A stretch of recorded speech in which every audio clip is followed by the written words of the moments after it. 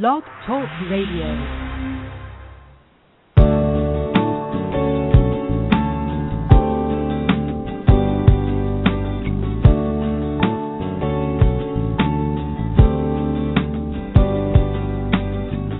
From Lives in the Balance, the nonprofit organization committed to advocating on behalf of behaviorally challenging kids and their caregivers, this is Dr. Ross Green. Welcome to Collaborative Problem Solving at School.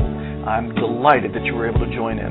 This program airs live each Monday at 3:30 p.m. Eastern Time during the school year. We explore a variety of topics aimed at helping you better understand and help challenging students and implement the collaborative problem-solving approach in your classroom and your school. If you have a question or comment, call 646-727-2691. If you call in, you'll be muted until I bring you on the air. And now, let's talk about challenging kids and how we can help them. Well, hello there, everybody, and welcome to today's program. I am delighted to have you listening in one way or the other. Also delighted that today is an Anytown High School Day. I know that I said on our last program that today was an Educators Panel Day, but that's because I was confused about the date. Today is not the first day of May. Today is the last day of April, so the Educators Panel won't be until next week. But that means we get to spend today with Anytown. And this is one of our last two sessions with Anytown High School. We haven't really talked about whether we're going to follow up with our friends at Anytown next year, maybe a brief check-in every now and again. But let's jump right in here and bring our friends from Anytown High School on the air with us. How are you all today? Good, thanks. Good. You guys are sounding a little tired. Must be the end of the school year. Yeah, it's at that time of year. It's That's crazy. what I'm hearing. That's what I'm hearing from everybody. Well, you still have about 2 months to go, so you can't be tired yet, even if you are.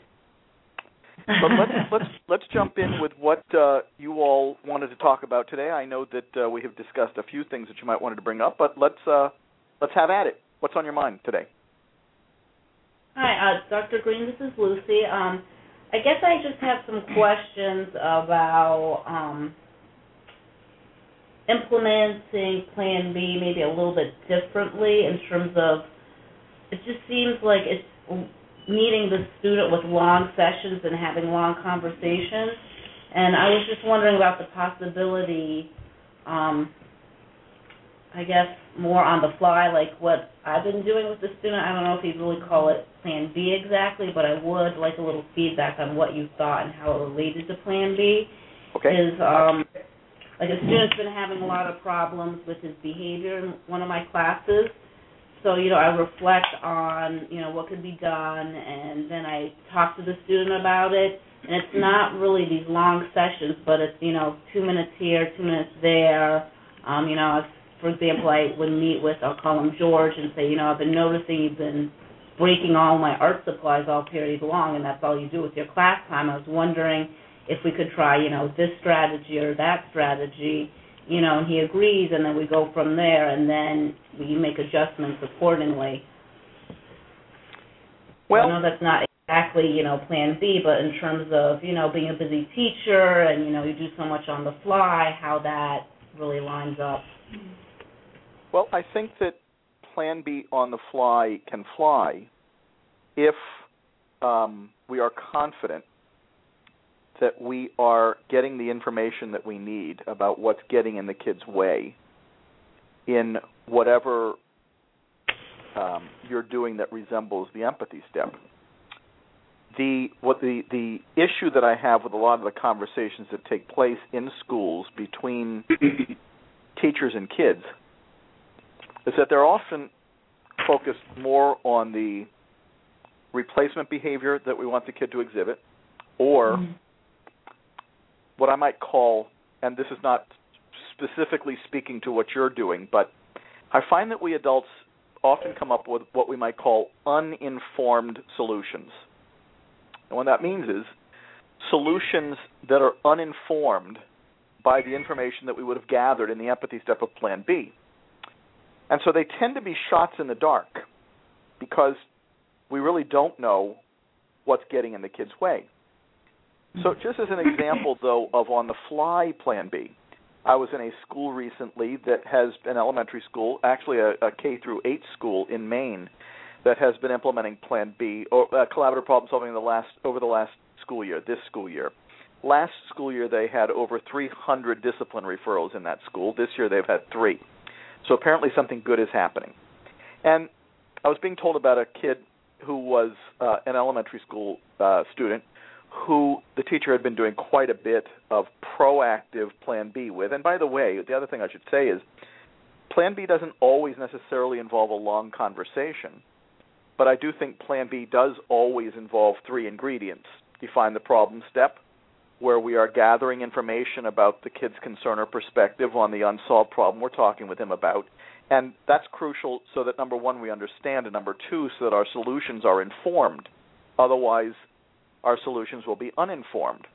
The define the problem step, which is where we're getting our concern on the table, and the invitation, which is where we are brainstorming solutions, not only because we want to come up with a solution that's realistic and mutually satisfactory, but also because we want the student to learn how to do this too.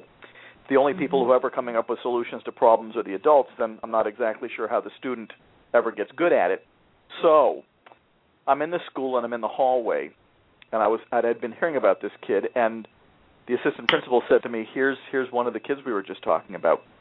And walking past me was a teacher doing Plan B on the fly down the hallway with her student, who had become agitated on the way to reading group, and she had no idea why. This was totally unexpected. She had no idea that he was going to get agitated about it, so clearly she's now stuck in the heat of the moment. And what we later found out as they went walking by, he and she, very engaged in Plan B together, was that the day before his reading group partner had changed, and he wasn't very happy about that. So I would call that my definition of on-the-fly Plan B. Some people, including me, might call it emergency Plan B because it certainly wasn't proactive, but all the proactive Plan Bs that they had done prior to that had set the stage for that on-the-fly Plan B that they were doing. All right, all of that said, I guess my hard and fast rule of thumb would be if we don't have a clear understanding of what's getting in the student's way, if we don't have a clear understanding of the student's concern or perspective, it's going to be very hard for us to come up with an informed solution, no matter how fast or slow Plan B is. Not only that, I find that gathering that information ultimately saves us time, because we could spend an entire school year coming up with uninformed solutions. Or we could take the time to do, and once again, this does not necessarily have to take a long time. I don't think Plan B and long are synonyms. I find that early Plan Bs take longer because we're getting a lot more information than we bargained for, a lot more information that often has nothing to do with the unsolved problem we started with, because we finally have a student talking, and now he is talking. We've opened up the spigot. But later Plan Bs, once we've got a few problems that have been solved and the spigot has been opened a while, later Plan Bs don't always necessarily take a long time, and in fact frequently don't. But I guess my rule of thumb is I think that gathering that information is in the empathy step is ultimately going to be more efficient and take less time than uninformed solutions are going to take. So that's a very long-winded way of answering your question. I think that took like 8 minutes. That was the 8-minute answer. But what do you think of that? Yeah, I think that does make some sense. I have another question related. So the fact that I already knew that this student was ADHD and had been taking medication, but then had stopped, that would not be defining the problem then? Well, no. I mean, that's an interesting piece of information, and I would say that that's an interesting theory. But experience tells me that we would need to learn more about what was getting in the student's way than that information would necessarily provide.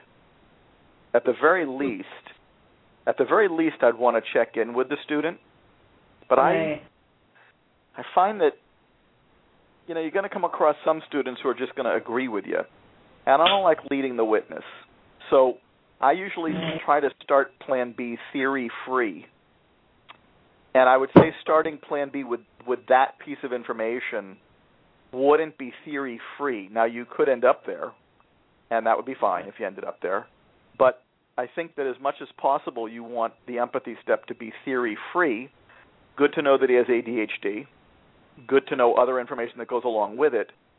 But on the surface of it, at least, and you know the student much better than I do, but on the surface of it, at least, that doesn't necessarily help me understand what's getting in his way. Right. So I think that putting the time in to gather the information ends up being efficient, just because of how often I've seen adults run with solutions that they thought solved the problem that they thought was getting in the kid's way, only 6 months later and many, many solutions later to figure out when they're doing Plan B that what they thought was getting in the student's way was not what was getting in the student's way, or at the very least there was more to it than what they knew. Mm-hmm.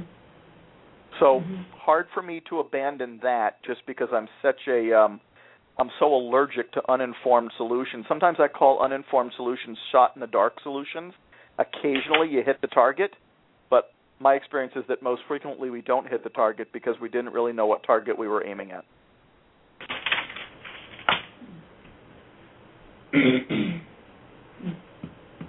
What do you think? I mean, I'm always, given how time is the 4-letter word in most schools, Right. I'm very familiar with efforts to try to make this a more efficient process. Mm-hmm. And the bad news is unsolved problems that have been around for a while, it is frequently the case that many solutions have been applied to those unsolved problems previously. So that's actually not time efficient. I find that when we are able to find the time and when we are able to carve out the time, and I think the time is an unsolved problem that every school needs to tackle, because if we don't have time to find out what's really going on with our students, then what we're basically saying is that we really can't solve problems with students unless we happen to hit the target using the shotgun approach. And boy, what I find is that the students we lose in particular are the ones who the shotgun approach didn't come close to actually helping us figure out what was getting in the student's way. I think that's like the worst thing that can happen, because it says that we have many students in our buildings who we didn't have the time to find out what was really going on, and simply continued applying solutions that were a reflection of the fact that we didn't really know what was going on. I think I'm allergic to that. And I think every school has to tackle the issue of how are we going to create time in our day to solve problems with the students whose problems we've had the most trouble solving. And if we look in the rearview mirror, we find, number one, that it's not that there haven't been solutions that have been applied, because there have been many solutions applied. It's just that we never really figured out what was getting in the student's way. And then when we do, we can reflect on the fact that the solutions that had been being applied could never conceivably have addressed what was really getting in the student's way.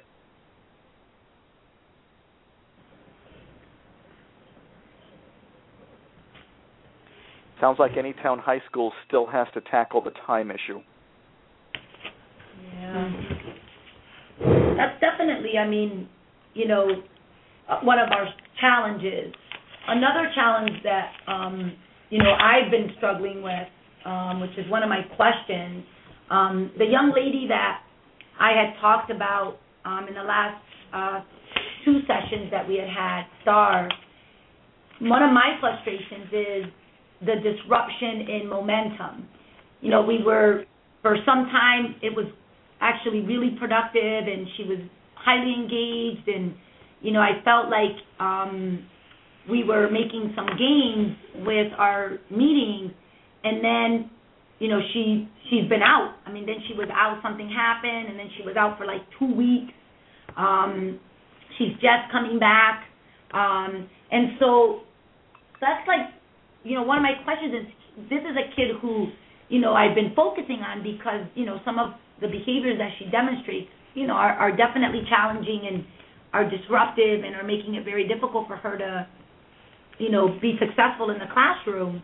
And yet it's been difficult to create continuity with her because of her attendance. So my question is like, how do we work through that when, we've created a momentum and then it's like there's this gap. And then like, I don't want to say that I feel like I'm going back to like square one, but in a way I sort of feel like that sometimes with kids like this that are challenging and, because then it's like she didn't want to necessarily focus on what we have been talking about. She wanted to talk about like what had happened in those 2 weeks. Got it. Which was like present, which was like what was currently happening. So.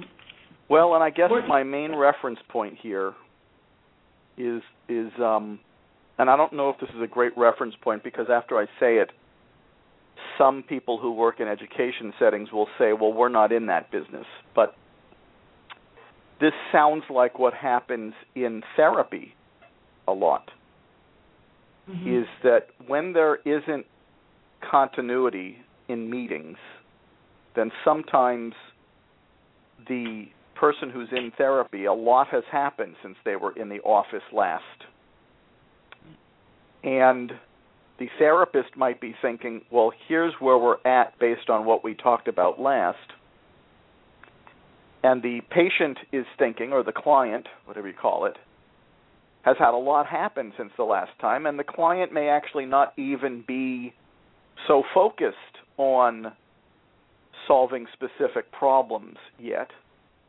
And so the client comes in 3 weeks later, and the therapist, of course, is interested in maintaining momentum, but a bunch of other stuff has happened in the client's life since the last time. The therapist starts the session all gung-ho on talking about what they talked about the last time, when in fact the patient or the client is thinking, I got to tell you about all kinds of stuff that happened since we last met, right? And, that's kind of the therapy business for you. Truth is, even when sessions occur on a consecutive basis and reliably, stuff happens during the week, and sometimes people want to talk about that. So I don't see this as being all that much different. And to tell you the truth, so what people might say is, well, school isn't the therapy business. Well, truth is, the work that needs to be done with your most challenging students, you got a lot of students in your building who could use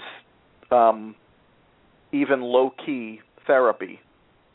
So yeah, she's, you're thinking, here's where we were at. She's thinking, I got to tell you about all the stuff that happened. And sometimes it takes you a while to get back to it. But it's also true, if somebody's not showing up for therapy frequently enough, then the therapist isn't going to be able to help them anywhere nearly as much as if the person was showing up. I will say this, reliably. I will say this. If a student isn't in school enough to reliably participate in the help we're trying to offer, then being at school reliably becomes the number one unsolved problem, because what we're now discovering is an unsolved problem that's keeping us from working on all the other unsolved problems. So it rises to the top of the list. That's a good point.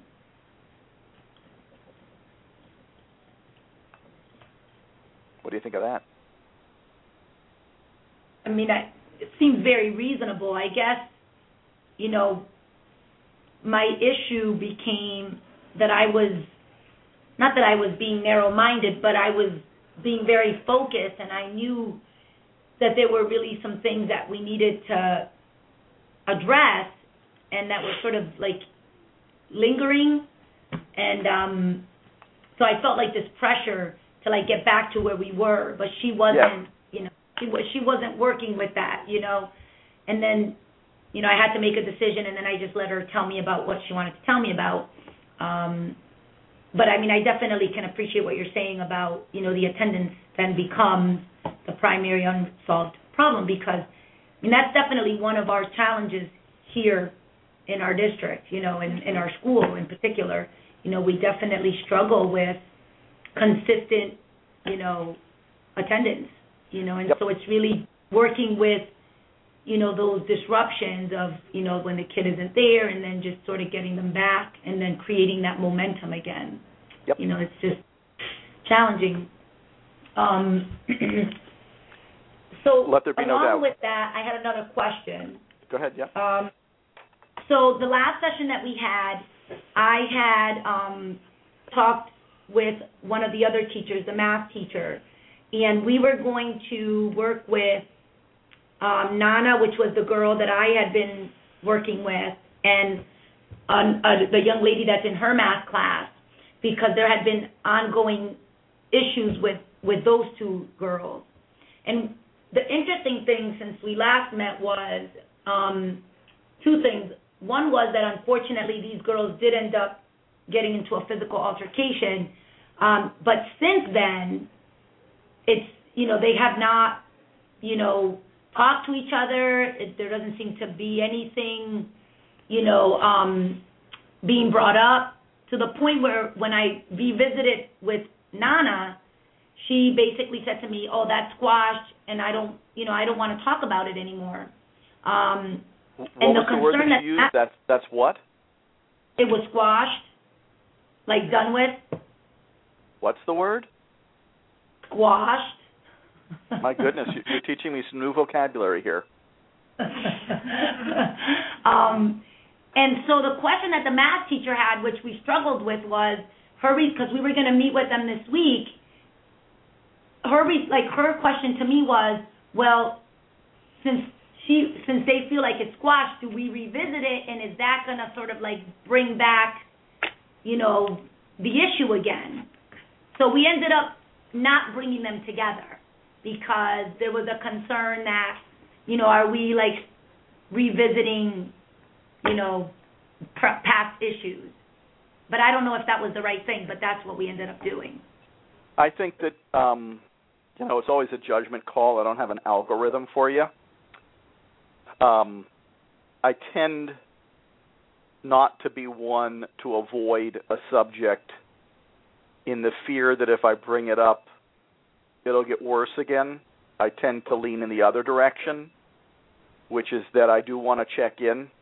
And if they're telling me that that's, how do you spell the word? SQUASH. Squash. The kids, when they're done with a situation, they say it's squash. All right, that must be. It's either that I'm too old, which is a distinct possibility, or that's unique to your geographic area. And of course, we're not saying what your geographic area is, although you may have just given it away if it is unique to your geographic area. But I doubt it. My bet is that it's just because I'm old and I'm, totally out of touch.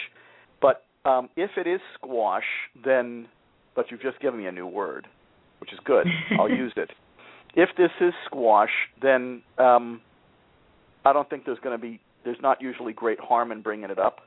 And if in bringing it up, if it comes up again, then it wasn't solved in the first place. Right. Okay. We've just been lucky for a while, that's all.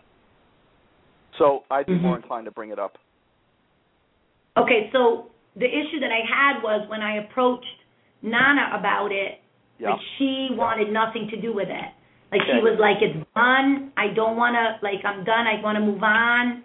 I don't even want to waste any more time with this girl. I don't want to, I don't want to talk with her. I'm moving on, and I'm done with it. So I was trying to be respectful to her, and I mean, and for the last few weeks, that's what she's been doing. I mean, there hasn't been any issue. But like you said, it's sort of the judgment of, is it really resolved, and are we just lucky in that nothing's flared up? I don't Well, know. and you can always ask her that. And you can always ask one last question, which would be, okay, I want to respect that you're telling me that it's squash, as the term is used. Do you feel like it's going to come up again, or do you feel like you guys are doing a good enough job, not having anything to do with each other, that it'll last? And I would just like to get that last question in. And you could hear something like, if she messes with me again, it'll come up again. Or you could hear, we just don't want to have anything to do with each other. That's the way it's got to be, and we know it now. So on the one hand, I'm not so confident, and on the other hand, I'm more confident. But I would be more likely to bring it up than to not bring it up. I'm an information hound, and I don't want to rely on luck. So all the information I'm looking for is how reliable is this? And, here's the interesting thing. Somebody asked me this the other day.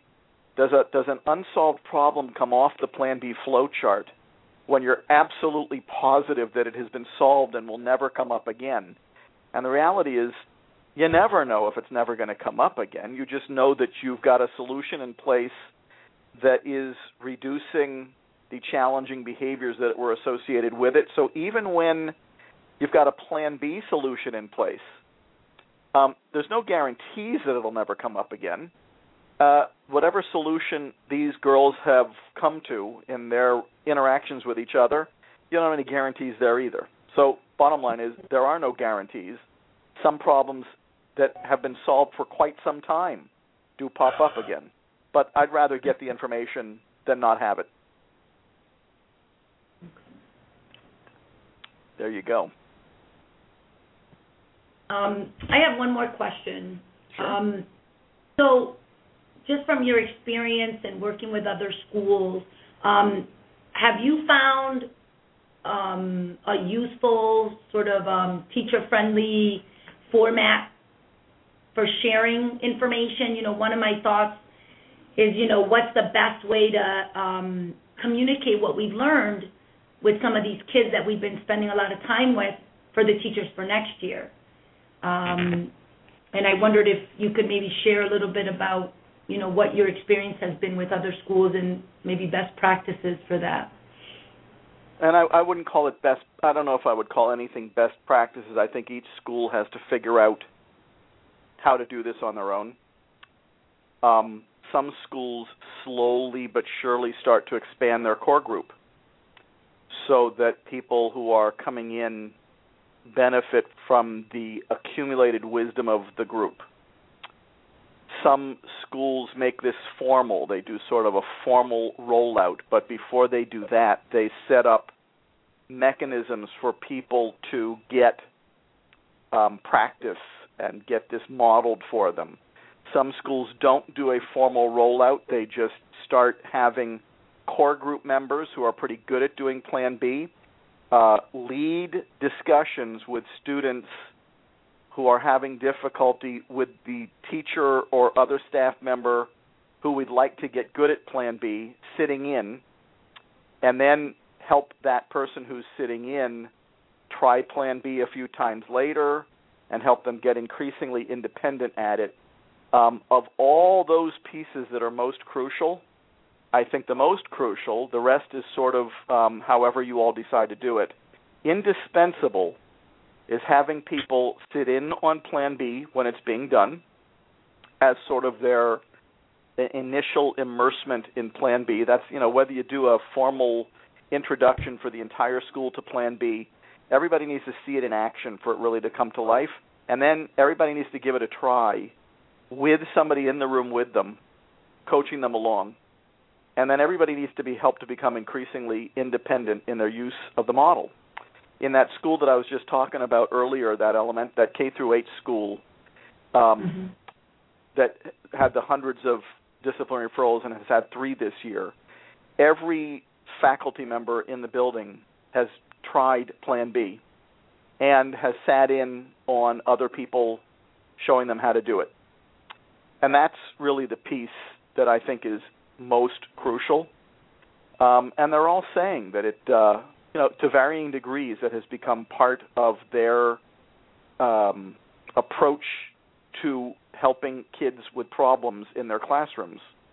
Some more than others, and some want more practice, and some want more guided practice with somebody who has done it before. But that's the reason getting the core group really good at it first is the key, because then you have people who can mentor others.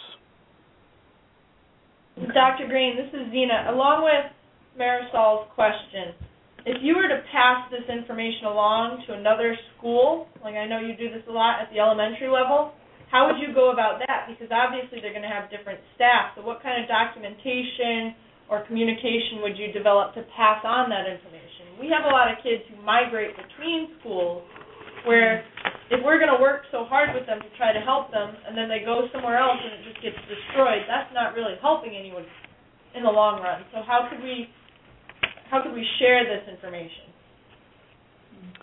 You mean with the schools that your students are going on to? Yeah. Got it.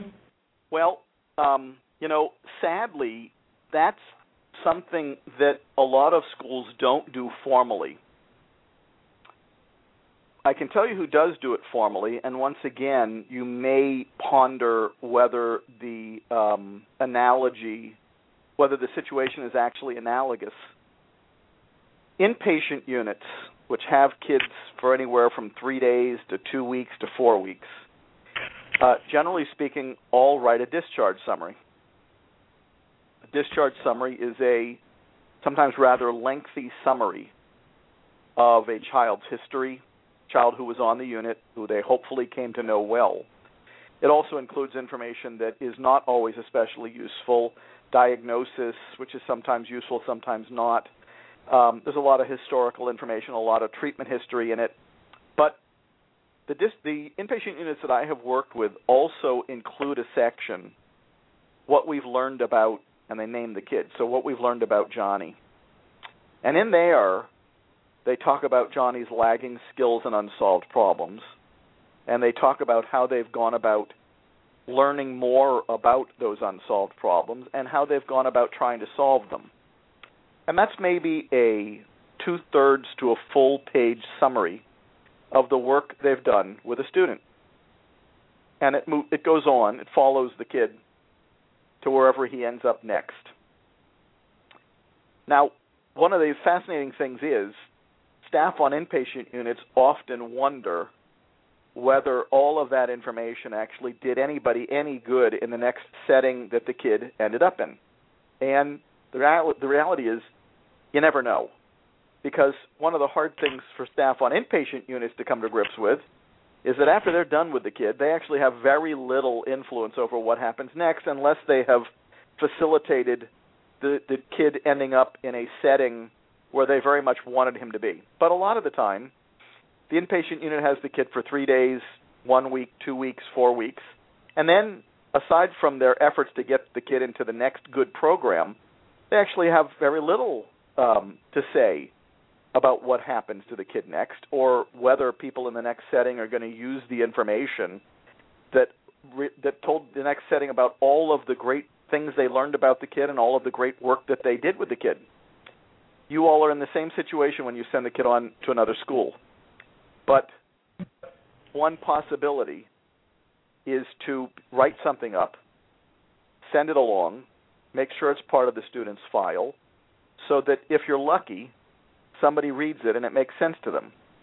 The other option, of course, is to go even further than that, and some schools do this and some schools don't, and even those who do don't always do it reliably, and that is to have a meeting with the next school's folks, because let's face it, in person often permits you to communicate much more information and much more personally and get to know the people who the student is moving on to much better than simply a sheet of paper.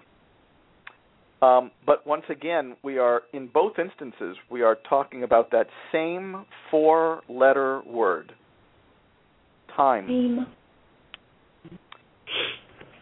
And yet, if we want there to be continuity of care, and we do, then we do want there to be continuity from one setting to another.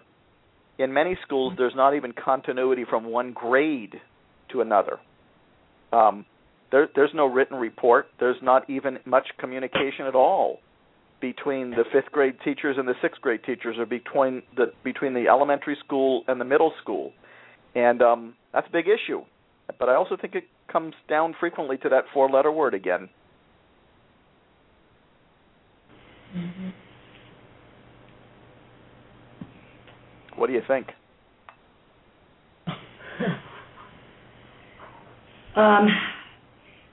Some thoughts that we had. I liked what you said about, like, in the students' cumulative file, and that's something that perhaps we could work with. And also, while you were talking, myself and Zena were looking at each other and thinking about, like, if a student has an IEP already, that could be perhaps another place that we could document. If the student was a 504 student, that could be another place for documentation.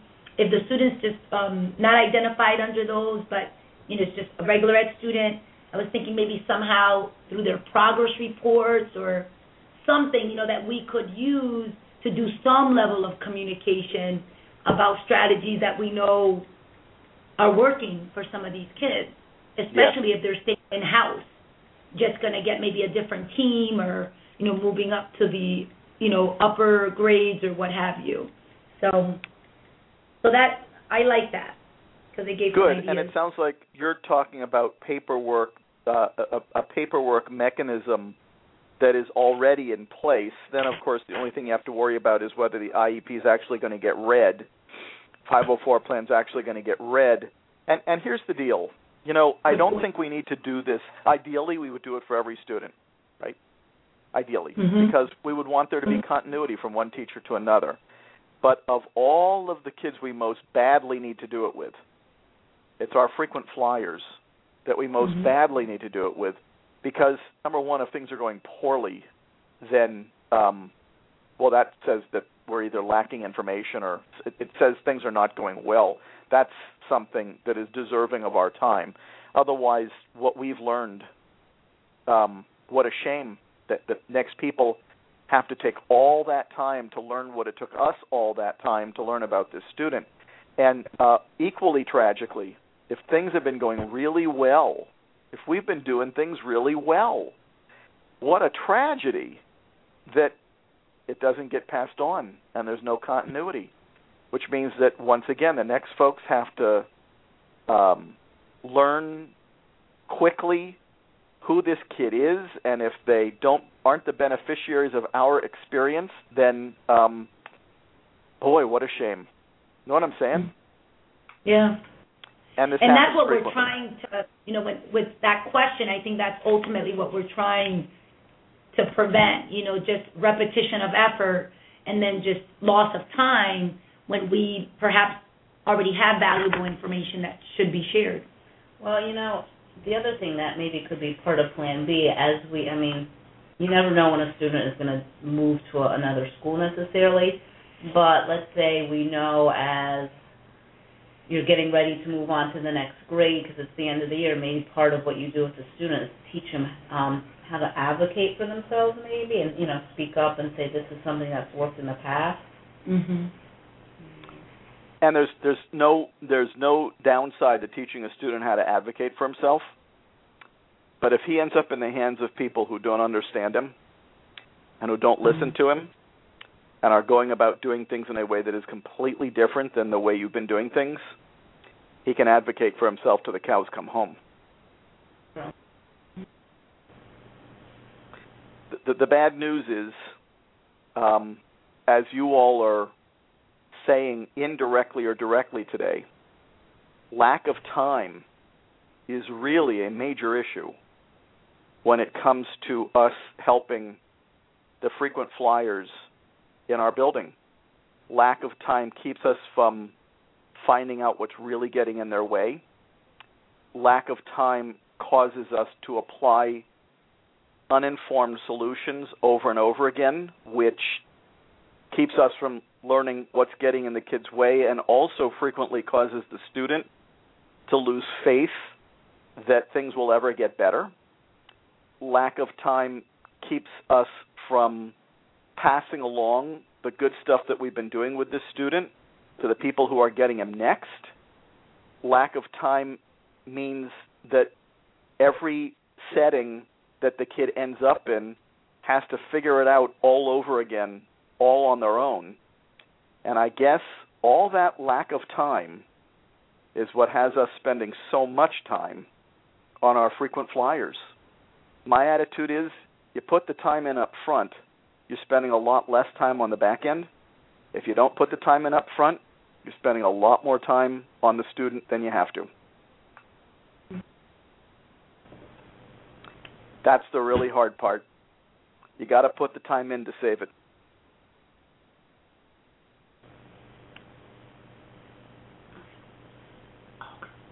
Dr. Green, this is Sure. Kim.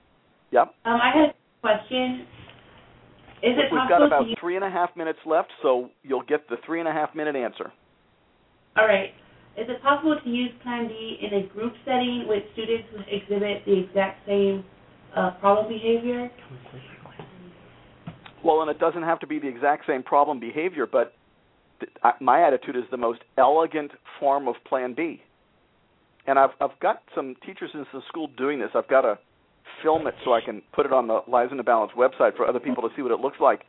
But, yes, of course, I would strongly recommend doing Plan B with an entire group of kids. But they don't all have to have the same unsolved problem. Because remember, what's getting in the student's way on the same unsolved problem? If you've got 25 kids in a class, there might be 25 different things that are getting in the student's way on the same unsolved problem. So I'm not sure that's what you're looking to do, because I wouldn't go into it assuming that just because every kid in the class has the same unsolved problem, that the reasons that they have that unsolved problem are identical. That wouldn't stop me. I just wouldn't go in with that assumption.